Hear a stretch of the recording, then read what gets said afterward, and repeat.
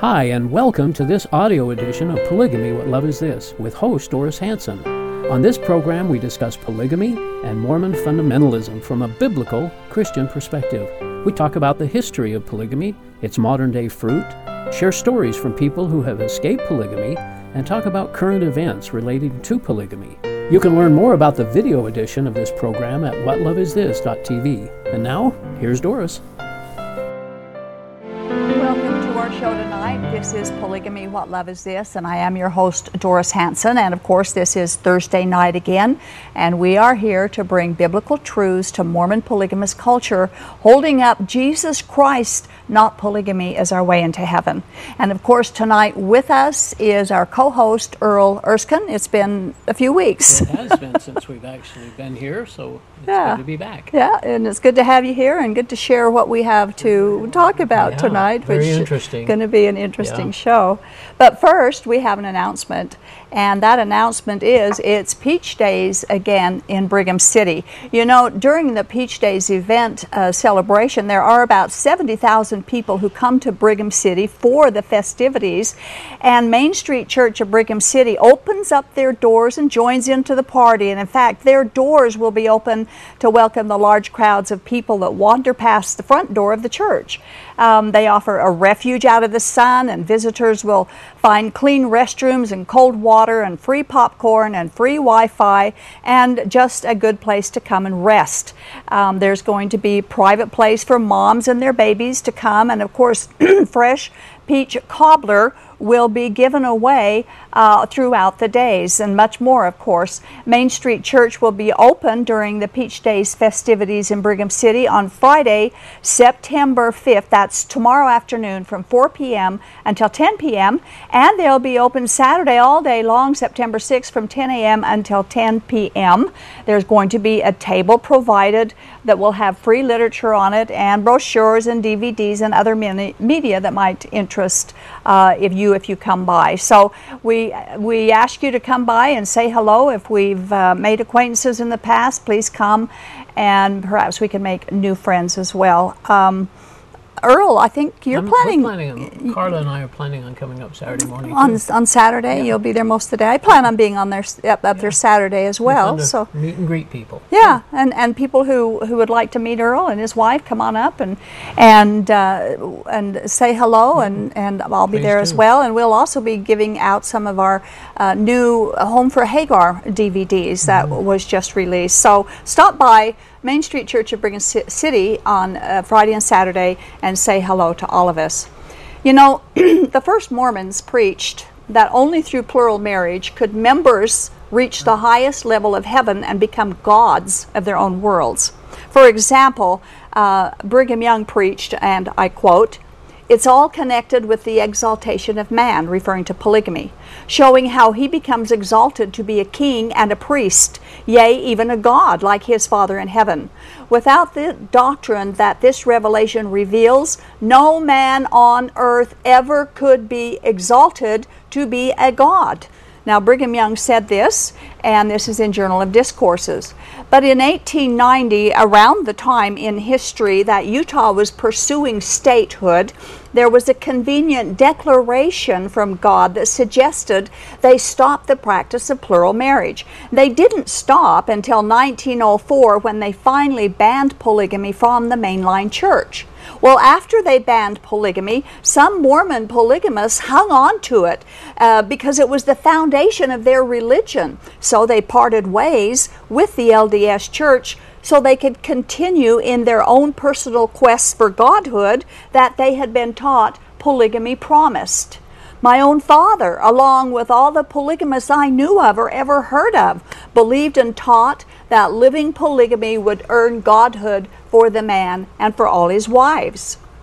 We were taught that the polygamous man would get his own world or worlds depending on how many wives he had here. Each wife would give spiritual birth to spirit babies to all the people who would be born on her particular planet. A man's eternal progression completely depended on his obedience to the law of polygamy and how many wives and children he had here. Doctrine and Covenants 132, verses 19 and 21, talks about this very thing, and I think it's find it interesting that the polygamy revelation describes this. Yeah, and how they become gods. And they shall pass by the angels and the gods to their exaltation and glory in all things, which glory shall be a fullness and a continuation of the seeds forever and ever. Then shall they be gods, then shall they be above all. Then shall they be gods because they have all power, and the angels are subject unto them. Verily, verily, I say unto you, except ye abide my law, ye cannot attain to this glory. Now this Fairly is clear. It is clear. It's section 132, and it teaches that in order to become a god or gods, as these verses are saying, polygamy was required, and that's what the polygamists do today. They believe section 132, and they live it. I'm telling you. Now, isn't there a present denial that they teach or ever taught that man could become a god? You know, that's such an interesting question, and I went through a lot of material looking at that, including President Hinckley's comment that he wasn't really sure if we believe that or not anymore, but it's referenced in Relief Society magazines and in the Ensign recently. The Encyclopedia of Mormonism said this process, known as eternal progression, is succinctly expressed in the LDS aphorism, as man is, God once was, as God is, man may become. They taught it from the beginning. Yeah, and it's actually the whole foundation of and the purpose of the temple, to reach exaltation, and those words are synonymous: celestial kingdom, exaltation. And celestial marriage and polygamy actually also was synonymous in the early Mormon Church and is in the polygamy groups today. We can't help but wonder why the Mormons deny their own history. They deny their own history. They're the only people that do, that I know of, and then they rewrite it. Well, it's interesting when they're asked a specific question, they almost have to seem to skirt around rather than just say yes or no. Yeah, just be honest. Yeah. You know, it just they do that. But history brings out the truth anyway. Yeah. And historically, the LDS and Mormon fundamentalists have claimed that God requires polygamy, and to stop living polygamy would be a disaster for the Mormon Church. George Q. Cannon said, and I quote, "If plural marriage be divine, as the Latter-day Saints say it is, no power on earth can suppress it unless you crush and destroy this entire people." Now that's quite a statement for George Cannon to make, and then the mainline church today denies it. You know, he said no power on earth can suppress polygamy, yet they let the political power suppress it in 1904 when they gave polygamy up. So when the LDS Church gave up polygamy, the super faithful polygamous Mormons who believed what they had been taught also believed that the devil had won the LDS Church over by allowing the practice of polygamy to be stopped. These faithful polygamists would have none of that apostasy, and so split-off groups were formed, each one claiming to be God's only true kingdom. And that fragmentation resulted from all these split-off groups of the Mormon Church. And that alone proved that Joseph Smith was a false leader and a false prophet, because he said on page 706 of the Times and Seasons publication, March 1st, 1842, and we quote, very fascinating. "Believing that if God had a church, it would not be split up into factions, and that if he taught one society to worship one way and administer in one set of ordinances, he would not teach another principles which were diametrically opposed." So we find it interesting, he said that if God had a church, it would not be split up into factions, and that is exactly what happened with the LDS Church. Through the years, the very church that he started has splintered off into well over 200 different factions and different spin-offs from the original organization. So based on Joseph Smith's own words, it obviously was not God's true church. That's true. During the past 100 years, many men have embarked on their own versions of true Mormonism, and the principle of polygamy was retained in many of those splinter groups. They wanted to attain Godhead by living polygamy, which is precisely what Joseph Smith, Brigham Young, and the others had taught them. And the resulting fruits were various and dreadful. On July 31st of this year, we began a 3-part series on the 10 creepiest polygamists in Mormon polygamy. The idea came from a website I found, and I received permission from its owner to share the information on our show.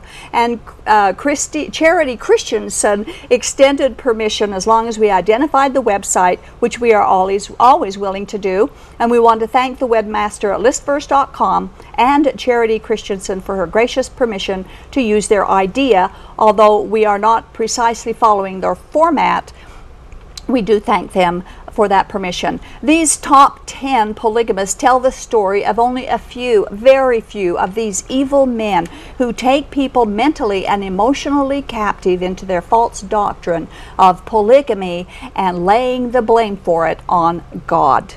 We began I think that's the important thing, isn't it? It is. That they said they were doing it all in the name of God. And that's part of why we do this. Actually, if they didn't blame God for it, and if they didn't say it was part of heaven, it was the way to get to heaven, we wouldn't even do the show. Right. But they blame God for it. Because we could live and let them live, but they say they do it to get to God. Right, and so we have to contend for the truth, and that's what God has told us to do. And on July 31st, we did number 10, and tonight we're going to start with number 9 and work our way through to probably to about number 4, then right, finish next week. So number 9 on our top 10 list is Ervil LeBaron. Ervil LeBaron was the 9th child of his polygamous father, Alma LeBaron, and the LeBaron family had a history of hearing voices and commands, and they claimed that they were from God. Alma LeBaron said that one of those commands was to take a second wife. We know then it wasn't from God. But that's when he took his wife and decided to move to Mexico. He died in 1951, and his son Joel LeBaron became leader of the group, and they called it the Church of the Firstborn of the Fullness of Time. Ervil LeBaron was his brother and Joel's right-hand man. The members saw Joel LeBaron as kind and soft-spoken and saintly, but Ervil, his brother, was just the opposite. He believed he had the God-given mandate to kill those people who disagreed with him, and he did. He had an eye for women, expensive clothes, and cars. He was a sexual predator, and like Joseph Smith before him, he pursued married women, sisters, and young teenage girls. One woman gave her 13-year-old daughter to Ervil, and she said, and I quote, "If you're going to raise up a generation in a plural marriage, it's very important not to let young girls get romanticized in the worldly sense." In other words, polygamous females don't deserve to have romance. In the 1970s, Ervil LeBaron broke away from his family's polygamous community in Mexico, and he started his own group, which he called the Church of the Firstborn of the Lamb of God. And of course, right here's 2 factions from the original Mormon Church, just in these 2 men.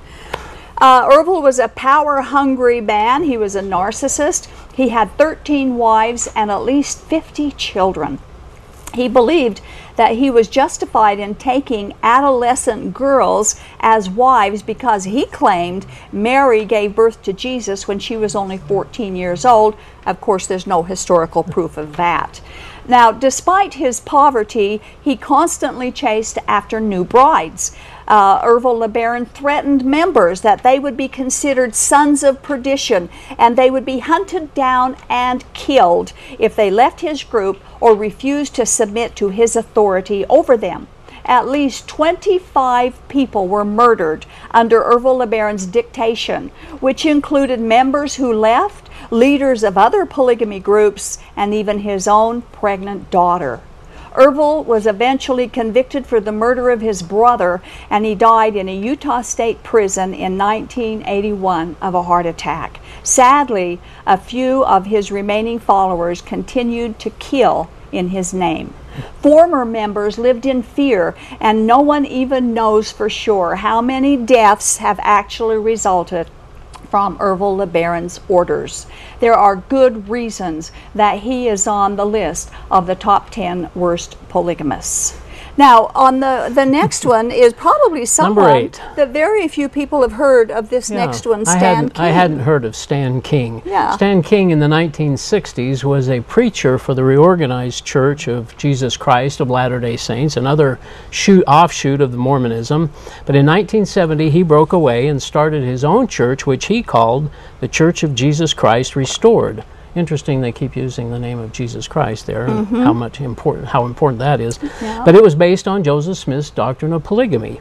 Church members called Stan King the prophet, and in the true tradition of Joseph Smith's polygamy, he gathered a harem of wives. And in the beginning, he ran his church out of the house, but he eventually outgrew that, and the group eventually bought a bankrupt ski resort outside of Ontario, Canada, and moved his commune there. A former member and polygamous wife, Carol Christie, described this group run by Stan King as filled with bizarre and insane everything. It was a living hell. She had been drugged, coerced by her unstable, fanatically religious mother into marrying Stan when she was only 18 years old and he was almost twice her age. When she refused initially his sexual advances, she was beaten into submission by a female friend of her mother. Carol became King's plural wife, and he eventually had 5 other wives, ranging, I can't believe this, from the ages of 10 to 17, and they often engaged in group sex with all of his wives. He died of a stroke in 1986, but his faithful followers, or interestingly, his faithful followers refused to bury him, and they kept praying that he was going to be resurrected. Well, after a week or so, I guess, he wasn't resurrected, and he began to decay. Yeah. And so they called the police, and a coroner eventually picked him up and buried him without ceremony. Isn't that something? Now, she's written a book. Yeah, she has. She wrote a book. The name of it was Polygamy, or Property, The True Story of a Polygamous Church Wife. And actually, you can read more about her story by going to the website www.stoppolygamy.com. Carol Christie's story. And these are hideous stories. You'll read more of her horrible experiences, which she also had with the next person we're going to be talking about. Yeah, number 7. But they were all self-proclaimed prophets. Yeah. All of them were claiming that God told them to follow in Joseph Smith's footsteps by living polygamy. That's exactly what they thought they were doing. And this number 7 happened to be Fred King, who was Stan King's son. In fact, he was the youngest of 3 sons born to Stan King, Stan King's only legal wife, actually. And when his dad died, Fred took over as the prophet, and he also took over his father's plural wives. Interesting concept. Does that happen still? Oh, yeah. It's not real common, but I've known of several instances where that happens. I guess they don't take the mother, but the other wives. Oh, they've done that too. Oh, yes. dear. Anyway, Stan had been creepy. The dad had been creepy, but Fred apparently was both creepy and sadistic. And like most Mormon polygamists, Fred insisted on a policy of absolute secrecy.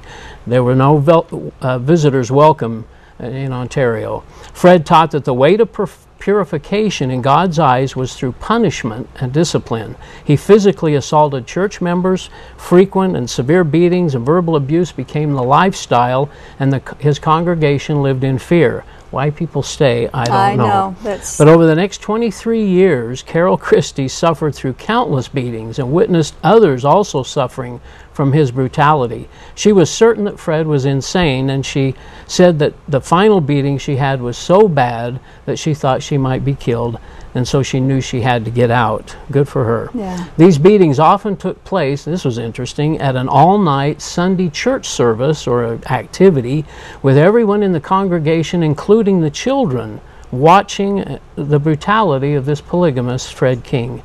To him, humiliation was a necessary tool for obedience. 6 members eventually got out and sued Fred King, and in April 2014, after a 16-month probe, finally led to Fred's arrest in Canada on more than 20 charges ranging from sexual and physical assault to uttering death threats, sexual interference, and exploitation.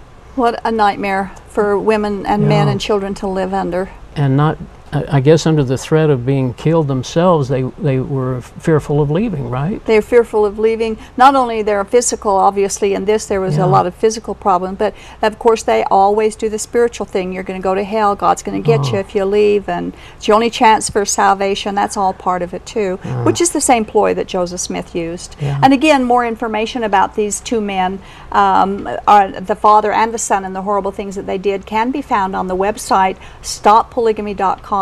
Carol Christie's story. Now we're going to go to number 6 of our 10 worst polygamists, and that one is James T. Harmston, which I believe most of the people that's been familiar with Utah polygamy anyway would recognize his name. James Harmston was the leader of another Mormon polygamy group called the True and Living Church of Jesus Christ of Saints of the Last Days. I think they all tried to see which name they could get to be the longest. They knew they needed to have Jesus Christ in there. And that makes it the only true church if his name is in it, okay? And this, of course, it was better known as the TLC, or the Harmston Polygamy Group. They were headquartered in Manti, Utah, with a membership of around 300 to 500 people. And they believed that they needed to follow the early Mormon doctrines closely, which of course included plural marriage and the law of consecration. Harmston taught reincarnation, and he claimed that he himself was the reincarnation of Joseph Smith, who was the founder of Mormonism and its polygamous doctrine. He also claimed he was Jesus Christ. Now, members believed that Harmston traveled to other planets in his sleep and spoke with the authority of God. He promised that if any wife disobeyed him, he would send her to hell for 1,000 years. I assume you don't ever threaten your wife with that. No, that wouldn't last very long. Joseph Smith threatened Emma in section 132. In print, he threatened to destroy her, or she would be destroyed. Yeah. So he's following in his footsteps. But when Harmston's youngest wife, who was 43 years younger than him, she refused to consummate their marriage, and he sent her a letter threatening fire and brimstone. He said that she would have a lonely and miserable life in this world, and that after she died it would get even worse. And they claim that polygamists don't threaten their members. My goodness, that all the polygamy groups threaten their members some way or another. Yeah. This is a partial quote we're going to give you from Harmston's threats to his young wife in the letter he wrote, and I quote, "The facts are, whether you want to believe it or not, the end is coming, and judgment will be executed in severity, especially for those who have broken their covenants. For certain I will deal with you in the future eternity." And he signed it, "Your husband, king, and priest." Oh. And then now this is good threats, isn't it? Boy, I'll get you now and even in later. Eternity I'll get you. Yeah. And he sent copies of this letter to 5 of his other 18 wives, which included the girl's mother. So was he married to the mother and daughter too? Apparently. You know, and if so, that's pretty creepy. Harmston said that Jesus would appear on March 25th of the year 2000, and he would begin the millennium. And of course that was conditioned on the members' faithfulness. When this prophecy failed, several members left the Harmston group. And I'd like to say right here, there's a lot of people that do that. They'll make a prophecy and it doesn't happen, and they say it's the people's fault because they weren't faithful. But right now you need to know Jesus is going to return exactly and precisely the day that God says he will return. No unfaithfulness of anybody is going to stop his return on the precise day, hour, and second that he has already planned for it to happen. It's not they place conditions on this, but it's not up to human faithfulness at all. It's up to God's faithfulness, and he will do what he said he will do. Like Joseph Smith before him, Harmston assigned some of the older women to recruit and to prepare the younger girls for plural marriage, and that's creepy too. Harmston suffered a heart attack and he died in June of 2013. And so now we know that he knows that polygamy was not commanded by God and that he was not Jesus reincarnated. No, he does not. know that now, Yeah. for sure. That was number 6. Now we'll go to number 5 on the list, and that man is Tom Green. Tom Green claimed that God told him that he and his 5 wives and their 29 children were to be an example that plural marriage would work. The trouble with that is God already knew it wasn't supposed to work, and that's why he mandated monogamy. Too many of our wretched polygamous men claim God speaks to them, instructing them to do terrible things to young girls and to break the law of the land and to take away the human and equal rights of their plural wives. The God of the Bible doesn't do those things. Only men in the name of false gods are guilty of polygamy and its abusive practices. Tom Green never had any inclination to hide his polygamy. In fact, he paraded it on TV all around the country. Utah County Prosecutor David Levitt saw Tom on television flaunting his multiple wives to the nation, and since polygamy is illegal, the prosecutor did his job. He upheld the law and he arrested Tom Green. Most of the 5 wives he married were 14 and 15 years old when he married them. They were just girls, and that's also creepy. That's scary. For anybody that has young teenagers, they should relate to that. Yeah, exactly. But the families lived in junky trailers in the Utah desert and supported their 25 children, mostly from welfare benefits. At his trial, Tom's wives refused to testify against him. They admitted to being married when they were young, but claimed that they waited until they were 18 years old to have sexual relations with him. However, the prosecutor found proof that Tom had impregnated a stepdaughter. Now that's creepy. Who was now one of his wives, and she was only 13 years old at the time, and he was 37 years old. Now, he never denied the charge, but claimed they had been in Mexico when it happened, and he was eventually convicted of 4 counts of bigamy, failure to pay child support, and child rape. He spent 6 years in prison and was released in 2007, promising to be good and to keep the law. Now, I have a question here. Yeah. Tom Green was 37 years old, and he took this 13-year-old stepdaughter, 13-year-old wife. Joseph Smith was 37 years old, and he took 2 14-year-old girls as plural wives. Is there a difference? They both claimed God told him to, okay? Yeah. What's the difference? I don't see a difference. What's the difference? Yeah. Our viewers, call in and tell us, what's the difference between the two? They both claimed God told him to do it. It was illegal during Joseph Smith's time, just like it is today. So what's the difference? Okay, let's go think about that as we go to number 4. And this one is also a very creepy polygamist. This is really creepy, and it may not be someone you're totally familiar with, but if you look up at FBI.gov, you'll see the results of this man. His name is Alan Harrod, Harrod. He moved from Salt Lake to Folsom County, Folsom, California in the 1980s to spread his interpretation of the original Mormon gospel. His self-made religion was a combination of Mormon doctrine and twisting the Bible, and he came up with his own idea of polygamy, which he called the Universal Church of Christ, of Jesus Christ. Alan's religious practices, including the sexual abuse of children, so that they could promote each child's sexual development from childhood to adulthood. One of the members engaged in ongoing sexual activity with his own daughters to prepare them for sexual activity with Alan Harrod. He began their sexual training at 7 or 8 years of age, and one daughter was 4 years old when the sex began. Wow. The group first consisted of just 2 families. Alan was the patriarch, and another man, was the bishop, called the bishop. For more than a decade, these 2 men and their wives engaged in ritualistic sex acts with the children of both families.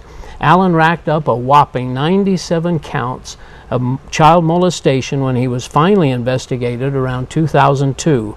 The investigation was launched after his 29-year-old daughter went to the authorities with allegations that Allen had been molesting her since she was in preschool.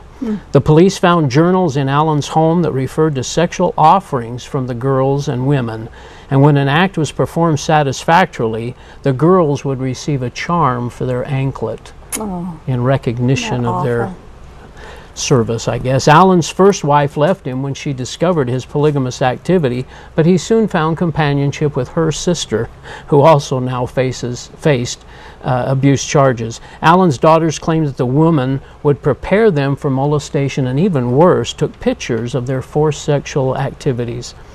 On each Sabbath, Herod blew an ancient Jewish horn while his children stood in line that signified their rank in the family. And the girl's rank was determined by how many sexual favors they had performed for him that week. Very disturbing. Herod's second youngest daughter told jurors that she wanted desperately to move up in the family rank, but didn't want to perform the sexual acts that were required of her. Allen and the other man were sentenced to life in prison for 6 counts of the interstate transport of 4 minors for the purpose of engaging in unlawful sexual conduct, and 1 count each for the transfer of Allen's 7-year-old son for the purpose of producing sexually explicit images of the boy. And again, you can look this up at www.fbi.gov. Well, and they can just Google the man's name and come up with all kinds of news reports and instances. And we just these are the ones we know about because they probably were prosecuted. There may be dozens of terrible stories that we have no idea about. Earl, I know of stories where infants have been raped by polygamous fathers.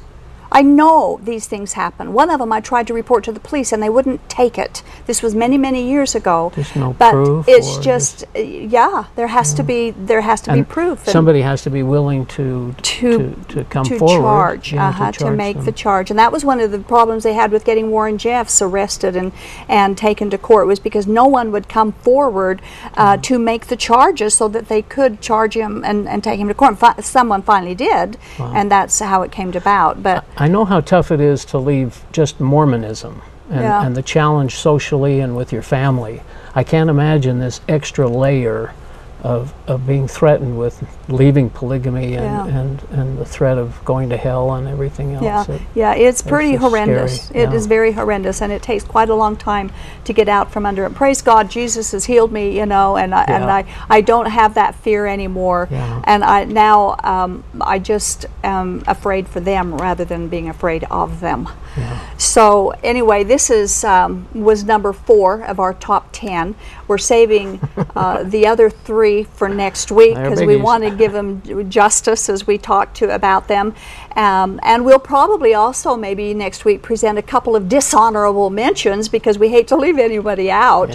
So next week we'll also discuss some current events and some news updates on contemporary polygamists and polygamy groups of what's maybe taken place in the last couple of weeks. So we're going to open up our telephones now. Our telephone number is 801-973-8820. 973-TV20. Give us a call. We'd love to hear from you.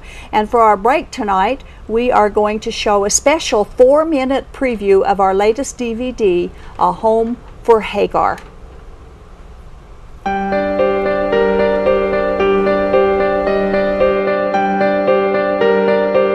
The night of my wedding was the saddest day of my life. Either you live polygamy or you're going to go to hell. And I would wish somebody would come and kidnap me and take me away. I had no idea what polygamy was actually going to be like. Dear God, help me get out.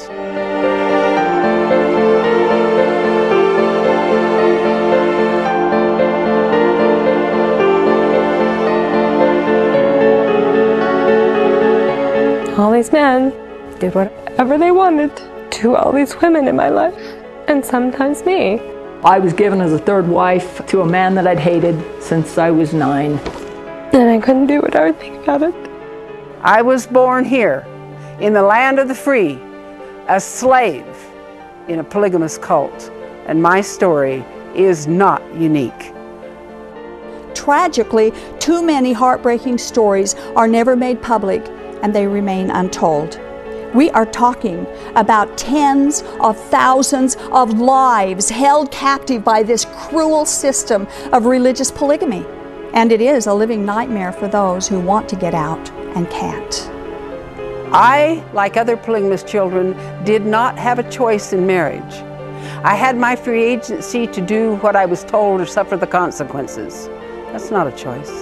Polygamy forces young girls into marriage because the supply of women gets depleted quickly. They are treated and considered as commodities. I married our prophet, Joe LeBaron's younger brother, Verlin, when I was just past my 15th birthday. I became his 6th wife. He was 38. If the public was educated about what really goes on in polygamy, they would realize that these women are literally in bondage. I wanted to run, I wanted to leave. And by the time I really got the courage to leave, I found out I was pregnant and felt like I couldn't. And with each one that was born, I hated myself because I brought another child into slavery. I was now trapped. And the bondage of my motherhood was now going to keep me there. And I would hold my baby and cry and tell her, what kind of a mommy have you got? You will be a slave all your life, just like me, and I brought you into this world. I prayed every day, dear God, help me get out, but help me get out with my children. A Shield and Refuge ministry draws its mission from Isaiah 61, to bring good news to the afflicted, to bind up the brokenhearted, to proclaim liberty to the captives and freedom to the prisoners, and to declare the Lord's favor to those who have only heard of His anger and rejection. The challenge before us is to have a safe place for refugees to go. You can't even imagine how different my life would have been if that had existed for me. But we know that God has not called us to undertake this task alone. We need help. And He's putting together a team to make this facility a reality. We are calling this safe house the Hagar Home, in honor of a young, helpless girl who fled polygamy thousands of years ago, and in recognition of the great God who saw her and cared for her and still sees and cares for polygamous refugees today. Then they too will be able to heal and grow strong and move forward in life with hope and confidence. Together we can bring good news to those who suffer, gently calm those who live in fear, and declare freedom to those modern-day Hagars of contemporary Mormon fundamentalism.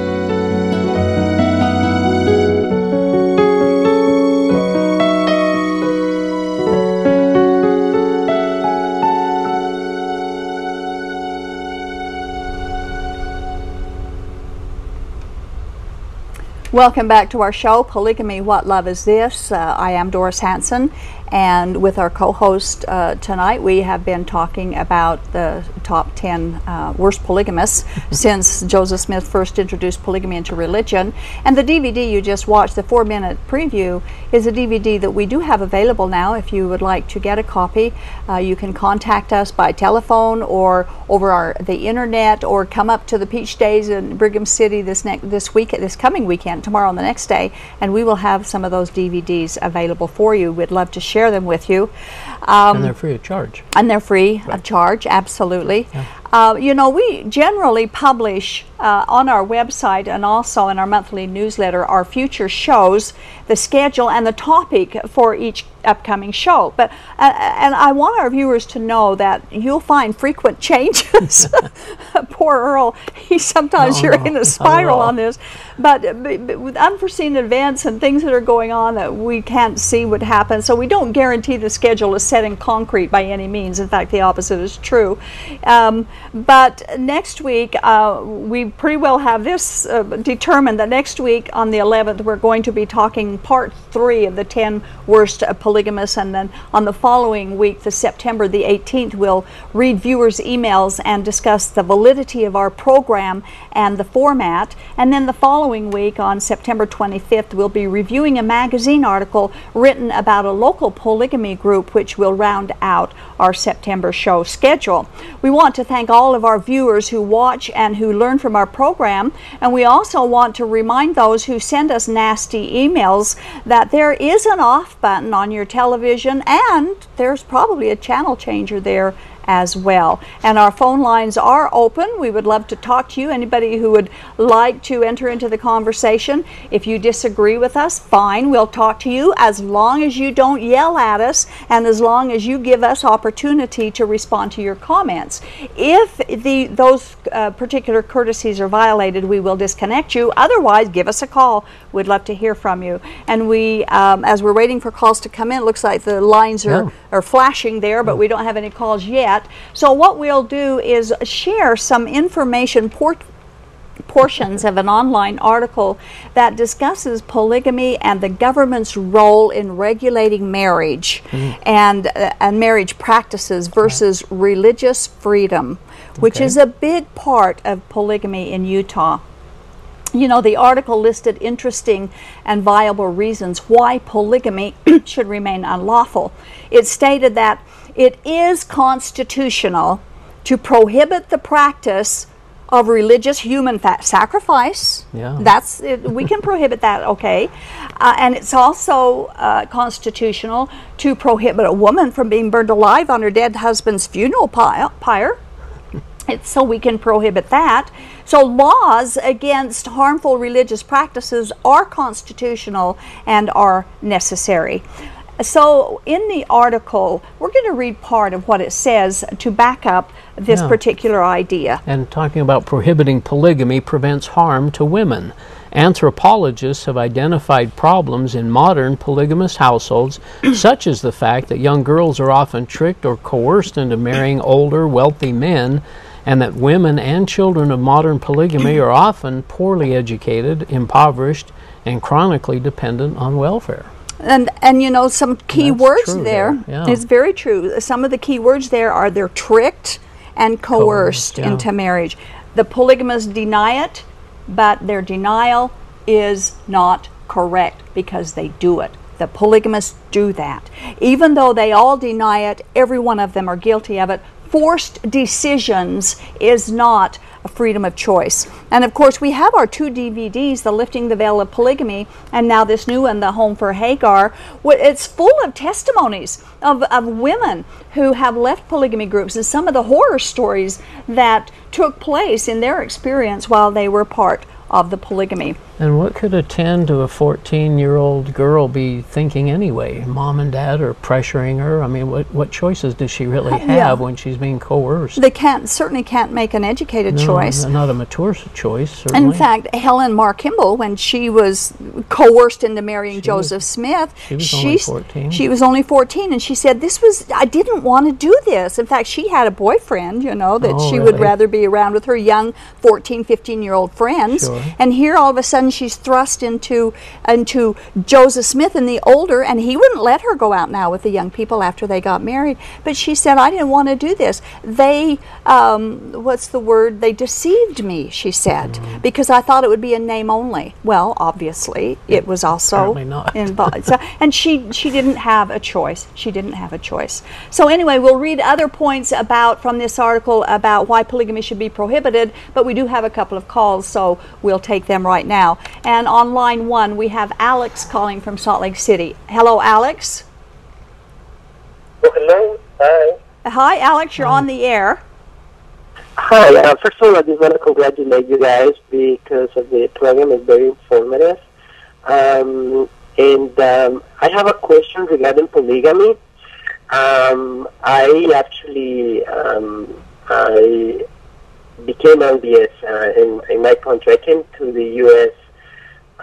About 7 years ago, and when I met the missionaries a long time ago in my country, they didn't teach you much about polygamy, and it's something that I'm starting to discover now that I'm older and that I'm more I want to get more knowledge of the religion, because they don't really teach you all this stuff. They just teach you the basic stuff so that you can get baptized.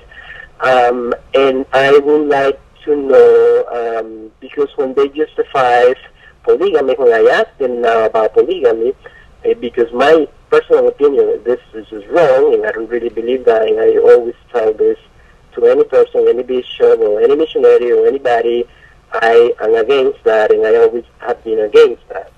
But they say that polygamy it was practiced in the past. So I'm wondering if it's has been any time of history where God has justified polygamy. He said, how is it justified? Would you say that question again, Alex? Last sentence I wasn't sure of. You said something about...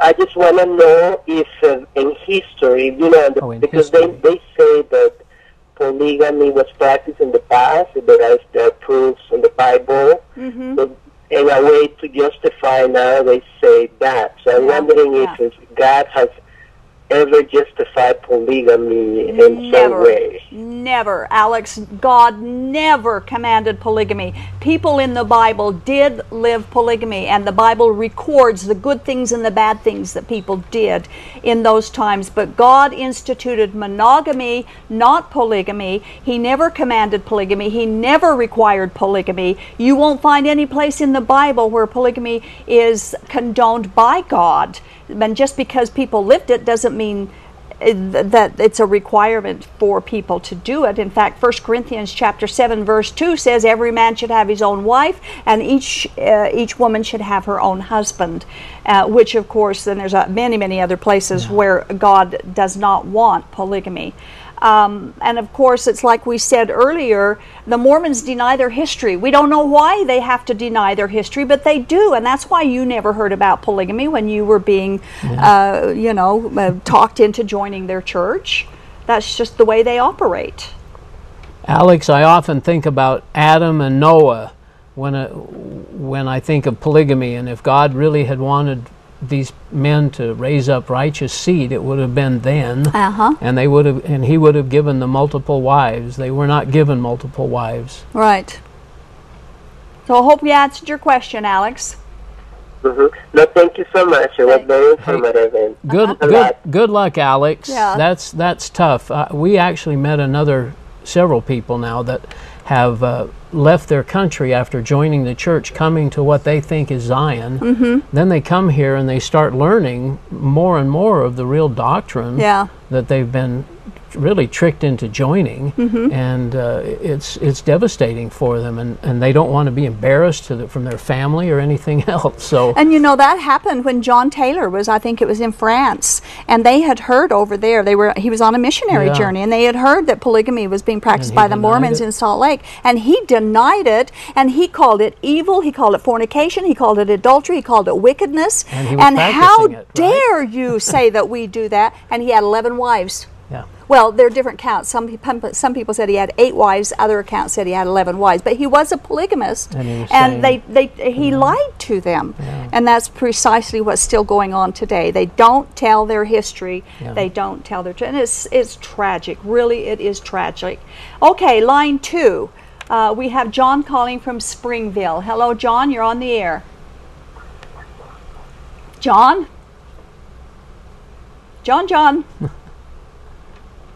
Hello? Well, John... Can you hear me?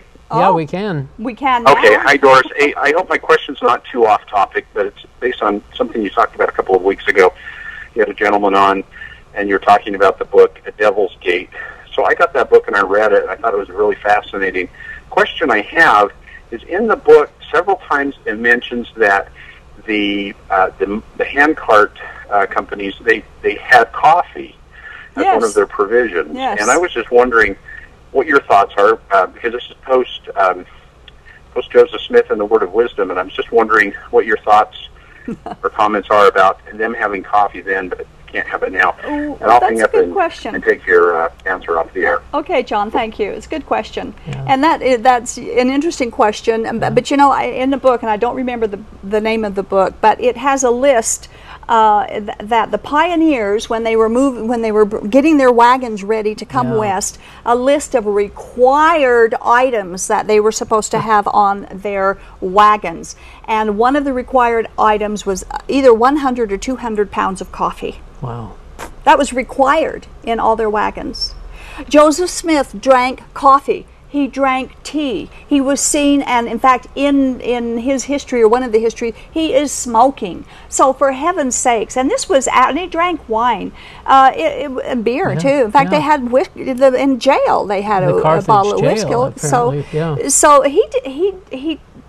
What can I say? Well, the church, of course, excuses that as being, at that point, it was a word of wisdom, and it didn't become a temple question until into the 1900s or 1930s or 40s. But God doesn't change. No, he doesn't. And Jesus drank wine. And and in fact, Jesus said, it's not what goes in your mouth that defiles you, it's what comes out of your mouth that defiles you.